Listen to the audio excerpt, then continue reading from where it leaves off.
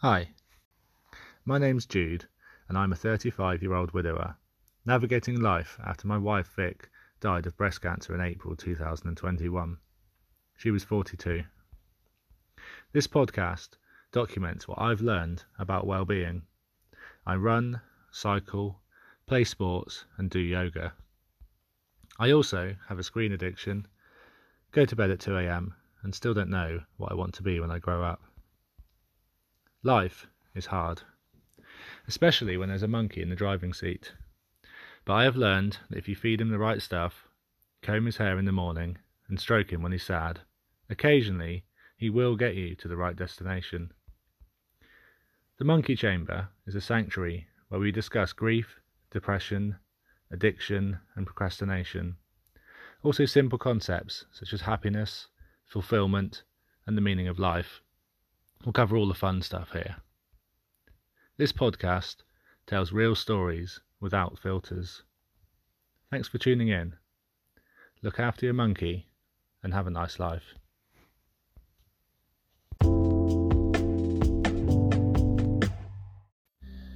Hi guys, before I get cracking on this podcast episode, I've just had to add this in here. I've only just launched episode 1 4 or 5 days ago probably, and I really have just been excuse me, that's not me getting emotional, that's just coughing on some dried biscuits I've eaten.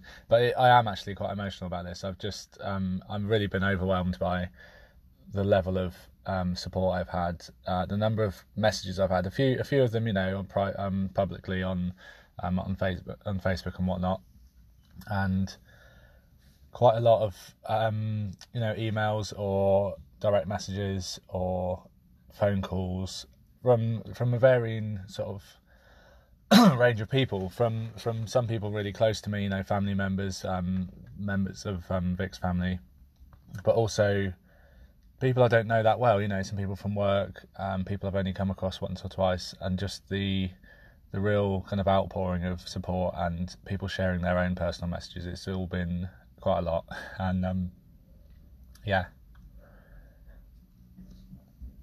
just thank you so much. Honestly means a lot, and I'll stop blubbing now, and hopefully you can enjoy this episode. But I just really wanted to add this in here and then just say thank you so much. It's really motivated me to carry on doing these. That'll do.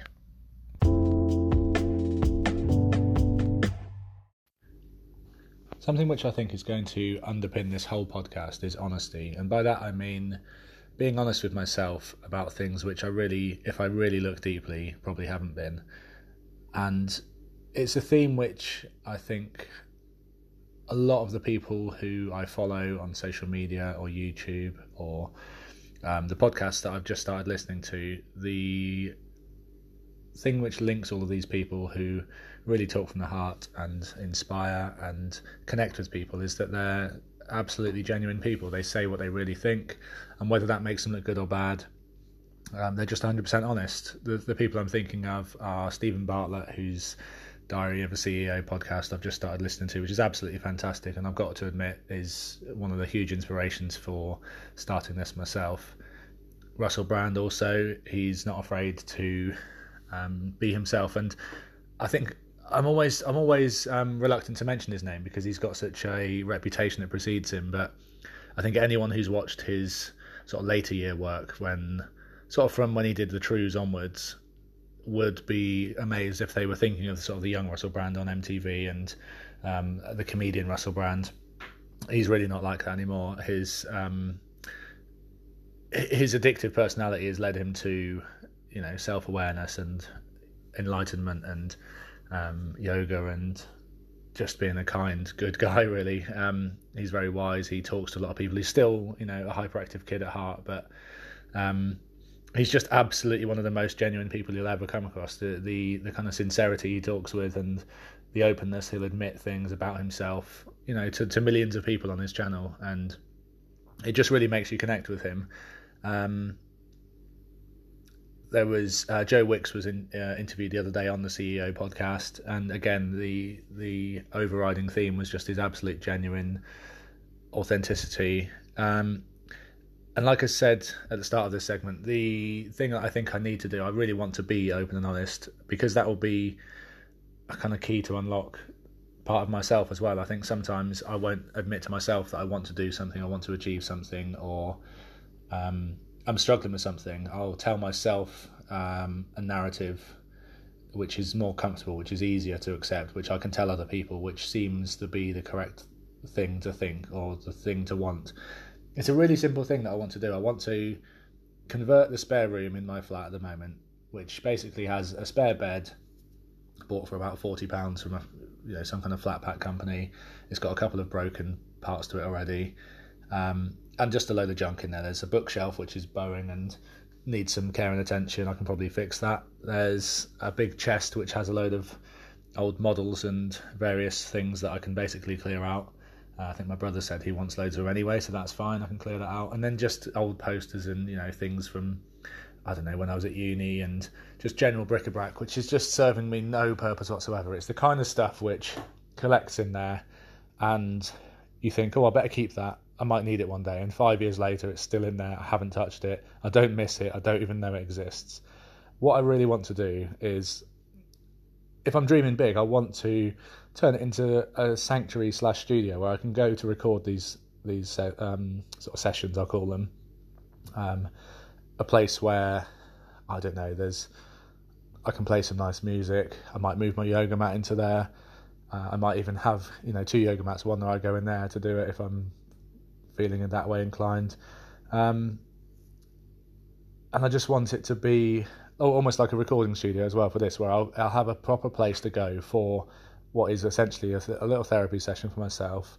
Takes me away from the room which I spend most of my waking hours in, which is my living room/kitchen, where I also now work from home, at what is my dining room table. One day I'll replace that with a proper desk, but at the moment it's my dining room table, which is a lovely old table. I really like it. I'm quite attached to it, so I don't really want to replace it, is the truth. But so this spare room, it's daunting. I look at it and there's a lot of junk in there to move out. I look at it and it's a lot of hours of work, and it's like everything that I don't want to do. I look at all of the reasons why not to do it, all of the time that it's going to take. I know that as soon as I start it, it'll start small. It'll start with chucking away the rubbish, picking things up that can literally go in the bin, and that will be 20% of it. Then I'll hoover around a little bit, then I'll tidy some things away into other drawers. There'll be 5 or 6 things that I give away to someone else, or move to just to another room for now, just to get them out of the way. And then there'll be a few harsh decisions about, do I actually need this thing? Can I chuck it away? Can I take it to a charity shop? Can I sell it? Make £5 or £10 from something that I don't want that someone else might make use of. And it's a very daunting project. And I was looking at it this evening, just before I had a nice relaxing bath a minute ago, and I thought, I don't know whether I want to do it or not. It's challenging. I don't feel like I've got time for it, even though I'll now sit and watch YouTube videos for 2 hours or listen to a podcast. And there's no reason why I can't listen to a podcast while doing some work. I always have this impression that after I've done my working day, I'll do some kind of activity. I went for a run this evening, which is great. And then I need to relax, in speech marks. I feel like I've got this aversion to doing more what I consider work, again, speech marks, in my free time, whereas actually I'll do the washing up, I'll clean the bath, I'll clean the floor, I'll hoover the floor. And I feel really good after doing those things. They're mindful activities. I feel like the place is spruced up. Once I've done it, I can think more clearly. It's a nice place to be in. And I think if I can do that for that room, it's going to be a really positive step. And I've consciously decided to record this and tell you guys as well. It's a minor thing. It's an absolutely minor thing, but it's admitting the absolute truth, which is that I want to do this. And it's a bit of a test. I want to see what obstacles I face. I think admitting to myself that there's something I want to do and being really truthful about it, being absolutely, I do want to do this. It's not sort of, I might do it one day or I'll get round to it, I'll do this. I want to do this and I want to achieve it within the next couple of weeks. That was the absolute dream. I might get put off. I might, things might come up where I can't do it, but I'd like to do it. And by recording this now, I'm kind of setting a marker that just a little test for myself, see if I can do that. I might come back in 2 weeks and say that's absolutely fine, I didn't achieve it, let's do it next month or whatever. But I think by saying it out loud and admitting to myself, yes, I do want to do this, I think that's kind of in line with the truth that I want to portray outwardly and inwardly to myself as well. So there we go.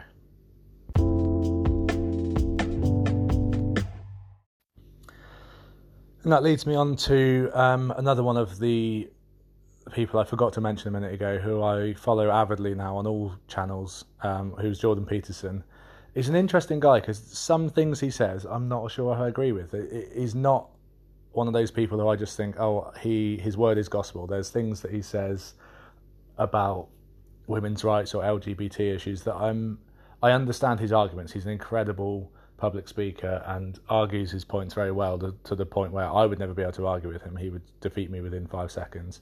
I think very occasionally he comes across as patronising, or I think his take on it is coming from the opinion of a privileged white male, and therefore sometimes I would steer clear of the issues he talks about.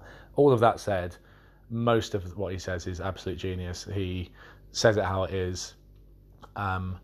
The piece he did about sitting on your bed at night and asking yourself, what one thing would I like to change about, or what one thing should I be doing that I'm not doing right now, and that will tell you a lot about yourself, is just absolutely genius. But the one that I want to focus on right now, which the spare room has just reminded me of, is the concept of tidying your room. And it's a really, really, really, really simple concept. At heart, it is that you have the power to curate exactly how you want your room. And we're talking about just one room within your flat, your house, your mansion, wherever you live, the room that you sleep in, the room that you wake up in every day. Everything in there is in there from your design. There's nothing in there which, unless you share your room with someone else, obviously. Even then, it's a conjoined idea, isn't it?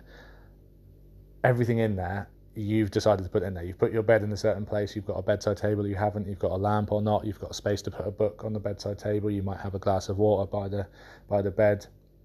You might have it completely empty. You might have it cluttered with things.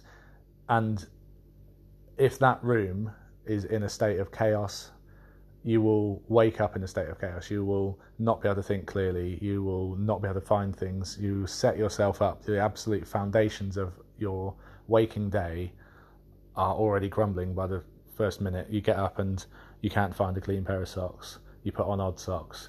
You can't find a clean shirt because the one that you wore last night is folded on the floor and has a stain on it.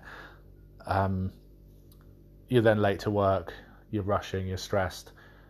Compare that to a nice clean room where all those things are nicely put away. They're ordered. And this is not my bedroom. I'm not describing this as if I've achieved it. My bedroom is somewhere in between the two. It's reasonably tidy at the moment, and it's also got a wardrobe, a chest of drawers, space under the bed, and a bedside table absolutely full of clutter that can be thrown out. There's things that I've not worn in 10 years that for some reason I've still kept. I struggle to find a clean t-shirt. I struggle to find a pair of shorts to go running in amongst all of this clutter, but it's okay at the moment. It's not bad. I feel like I'm halfway there, but it's just such a simple concept. It's the same as in the living room here. If I hoover and wash the floor, clear up the washing up, wipe down the surfaces in the kitchen, and dust and hoover around the workstation where I do my work, give the plants some water, open the windows, maybe switch a light on if it's a bit dull, suddenly everything's just a lot easier. Everything is in its place. There's no external factors that are making me stressed. I can find a pen when I need to write something down when someone phones me and gives me a phone number. All of those very simple things are just made so much easier. And it is such a small concept, but one that I'd like to share with you. And you've probably heard it from the man himself, but as I say, Jordan Peterson's idea about just tidying the room. And it's also, he went on to say that people who are, I don't know, say eco warriors who are campaigning about something, or people who are criticising governments or big businesses or whatnot, lots of the time, and this is where he gets a bit controversial and probably why he garners so much attention on things like YouTube, because the comment sections just go wild, lots of support, and then people talking against him and everything. And he's a controversial figure, but I think it's because he just says his truth. He doesn't deviate. He doesn't say things to make himself popular. But he'll say that people who are outwardly criticising and trying to take down governments and everything, lots of the time they need to come back to their own life and say, actually, have you got your shit sorted? Are your relationships good? Are your friendships good? Are you peaceful and clear in your own mind? Are you succeeding where you want to succeed? Are you doing the exercise you want to do? Are you eating properly? Are you sleeping well and everything? And if that's the case, then I truly believe that the way you'll influence the world is by emanating that, and people around you will see that, and you will be a positive person, you'll be proactive, and you will... Tim Minchin is another great hero of mine, and his concept of, I think it was the university address that he gave in, I assume Melbourne University, I think he went to. I think it's in that, if you look it up on YouTube, where one of his sort of 10 rules for life was be pro things or be for things. Don't be against things. Don't be a troll. Obviously, no one believes they're an internet troll, but lots of people will be, and I probably have been. Everyone has been at some point, and some people continue to be, and base their daily lives around just criticising others, saying that's no good, that's rubbish, this person shouldn't be in a job, this footballer should be sacked, this is rubbish, and it should be like this and everything. And I think that goes along with the point that Jordan Peterson was making about kind of getting your own stuff in order and being goal driven, having a project that you're working towards. And this is my project at the moment, and I really want to put a lot of time and effort into that. Again, it's another thing that I think I have admitted to myself. I want this to succeed, and whether that's getting 10 readers or listeners, I think it will succeed if it's good for me, and if I continue with it and build it and just set myself little goals and monitor my progress into certain things like my exercise or my diet or my sleeping, my relationships, my work life, all of those things. I think then you're in a position to change things. Then you're in a position to enact positive change in the world, whether that's just to your friends and family, whether that is changing the way the world is run by multinational governments. I think the way you do those things is by leading by example and being a positive, proactive person, not by constantly bickering at other people online, with other people online, or constantly saying how bad everyone else is and how they shouldn't do this and they shouldn't do that.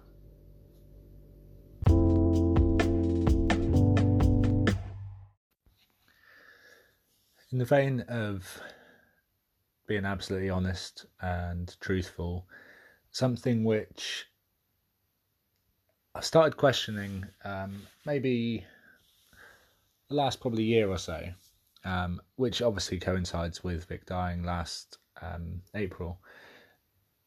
I've always been happy with my own company, in my own company. My group of friends has probably shrunk gradually over the years. I've not felt the need particularly to go out and be a sociable person, and I don't put a huge amount of value on having friends. I think I understand people who gain a lot from being popular, and they get a real sense of self-worth from people liking them, and I don't knock that whatsoever. There's nothing wrong with that at all. I don't think it's how sort of what makes me tick.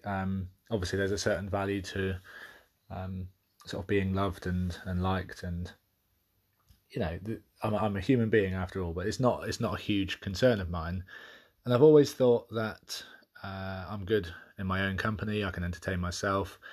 I've never particularly been good at staying in touch with friends when I've gone away, say to university. I could probably count on one hand the number of times I phoned home to speak to parents each term. There'd be the odd email and something, but I didn't put a load of effort into staying in touch with people. I'm quite bad really at staying in touch and sort of maintaining friendships really. There's friends where I might not speak to them for 5, even 10 years, and then we'll meet again randomly, or some birthday or wedding or something will happen, and we'll just connect again, and off we go again. But it's something that I've always considered, that's just me and that's how I am. And then when Vic died, I started to feel lonely. I started to feel very isolated. I felt like a lot of I shared secrets with her. I shared my wants and desires, and I spoke to her just on a daily basis, whether it was actually speaking to her on the phone or just via WhatsApp or Messenger. This is what I'm up to, this is what I'm doing, this is what I'm feeling about this. And she would share things back about, who was annoying her, and what she was feeling, or she was worried about her next scan results, or just general life stuff. It wasn't all about cancer.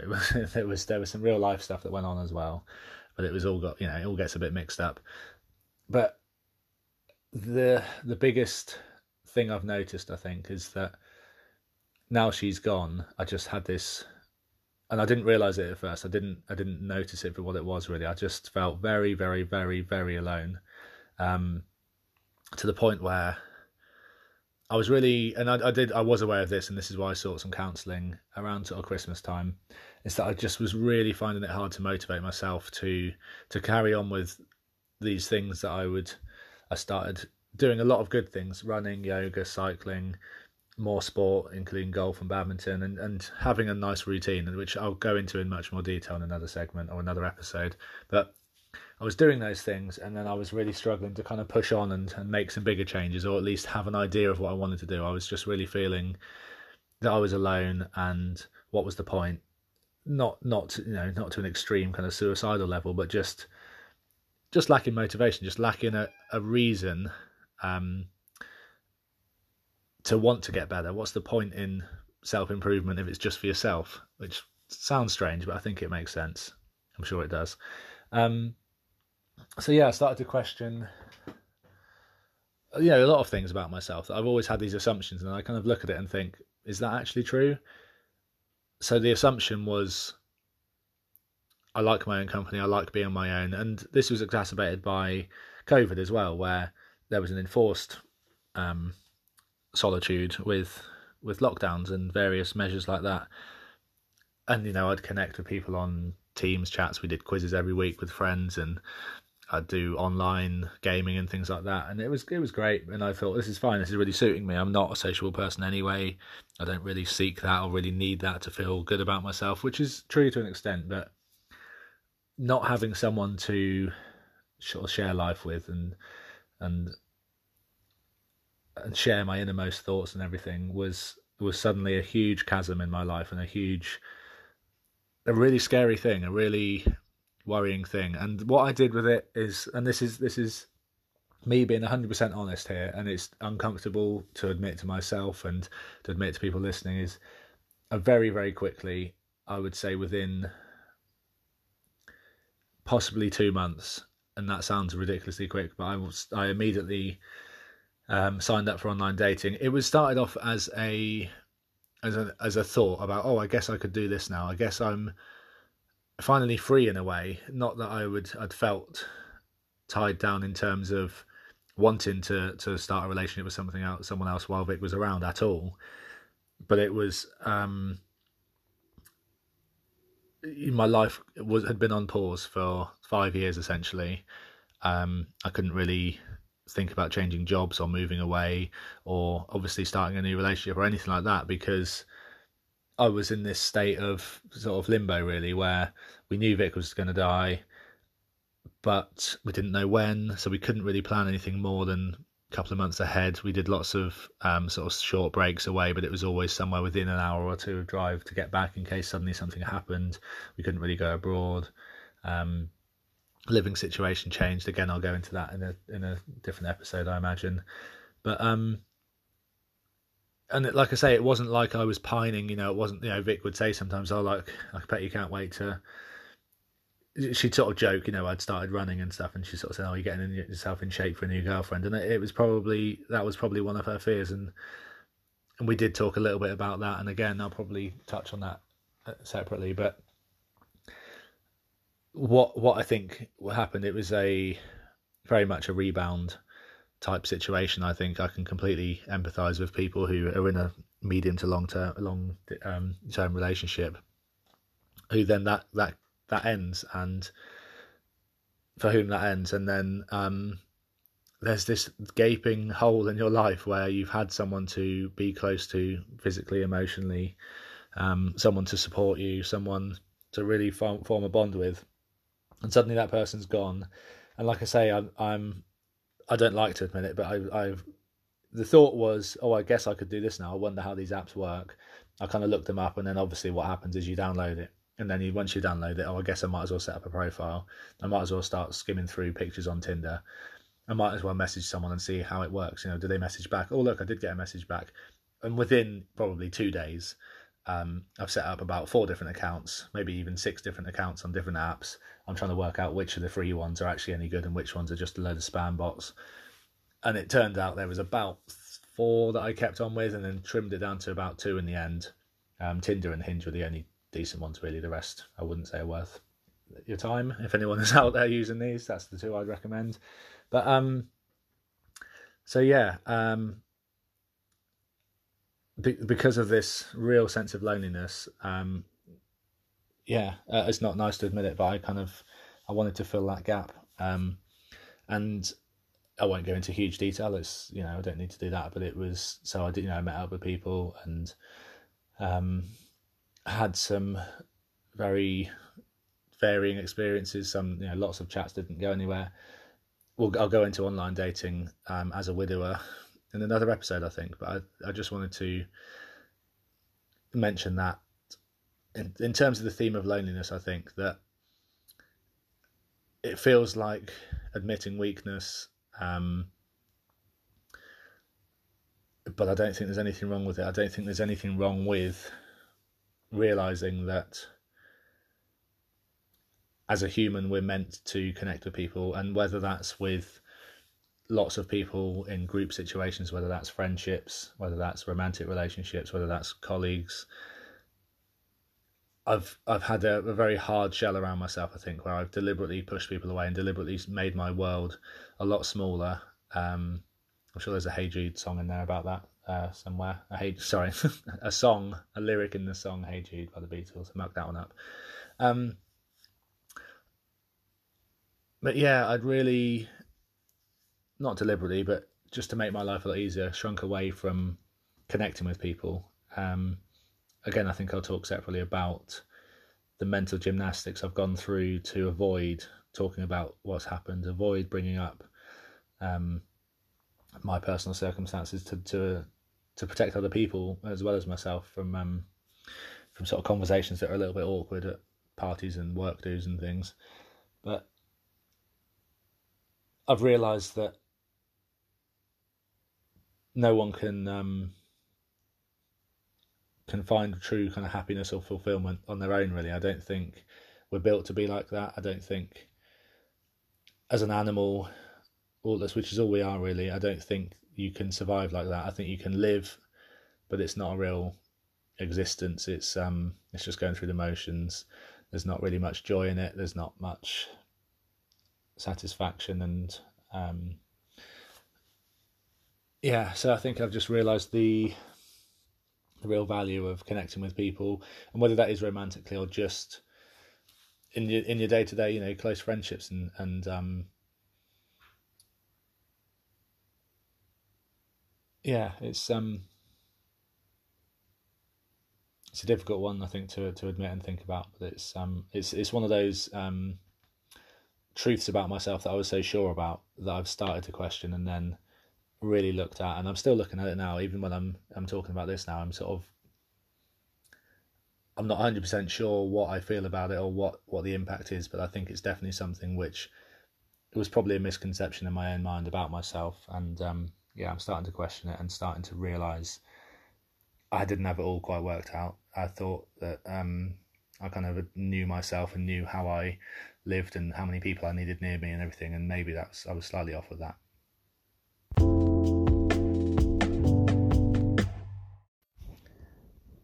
Thank you again so much for tuning in. It really does mean a lot. I've really, really enjoyed recording these first couple of episodes. It's been really good for me. hopefully it's been valuable for you.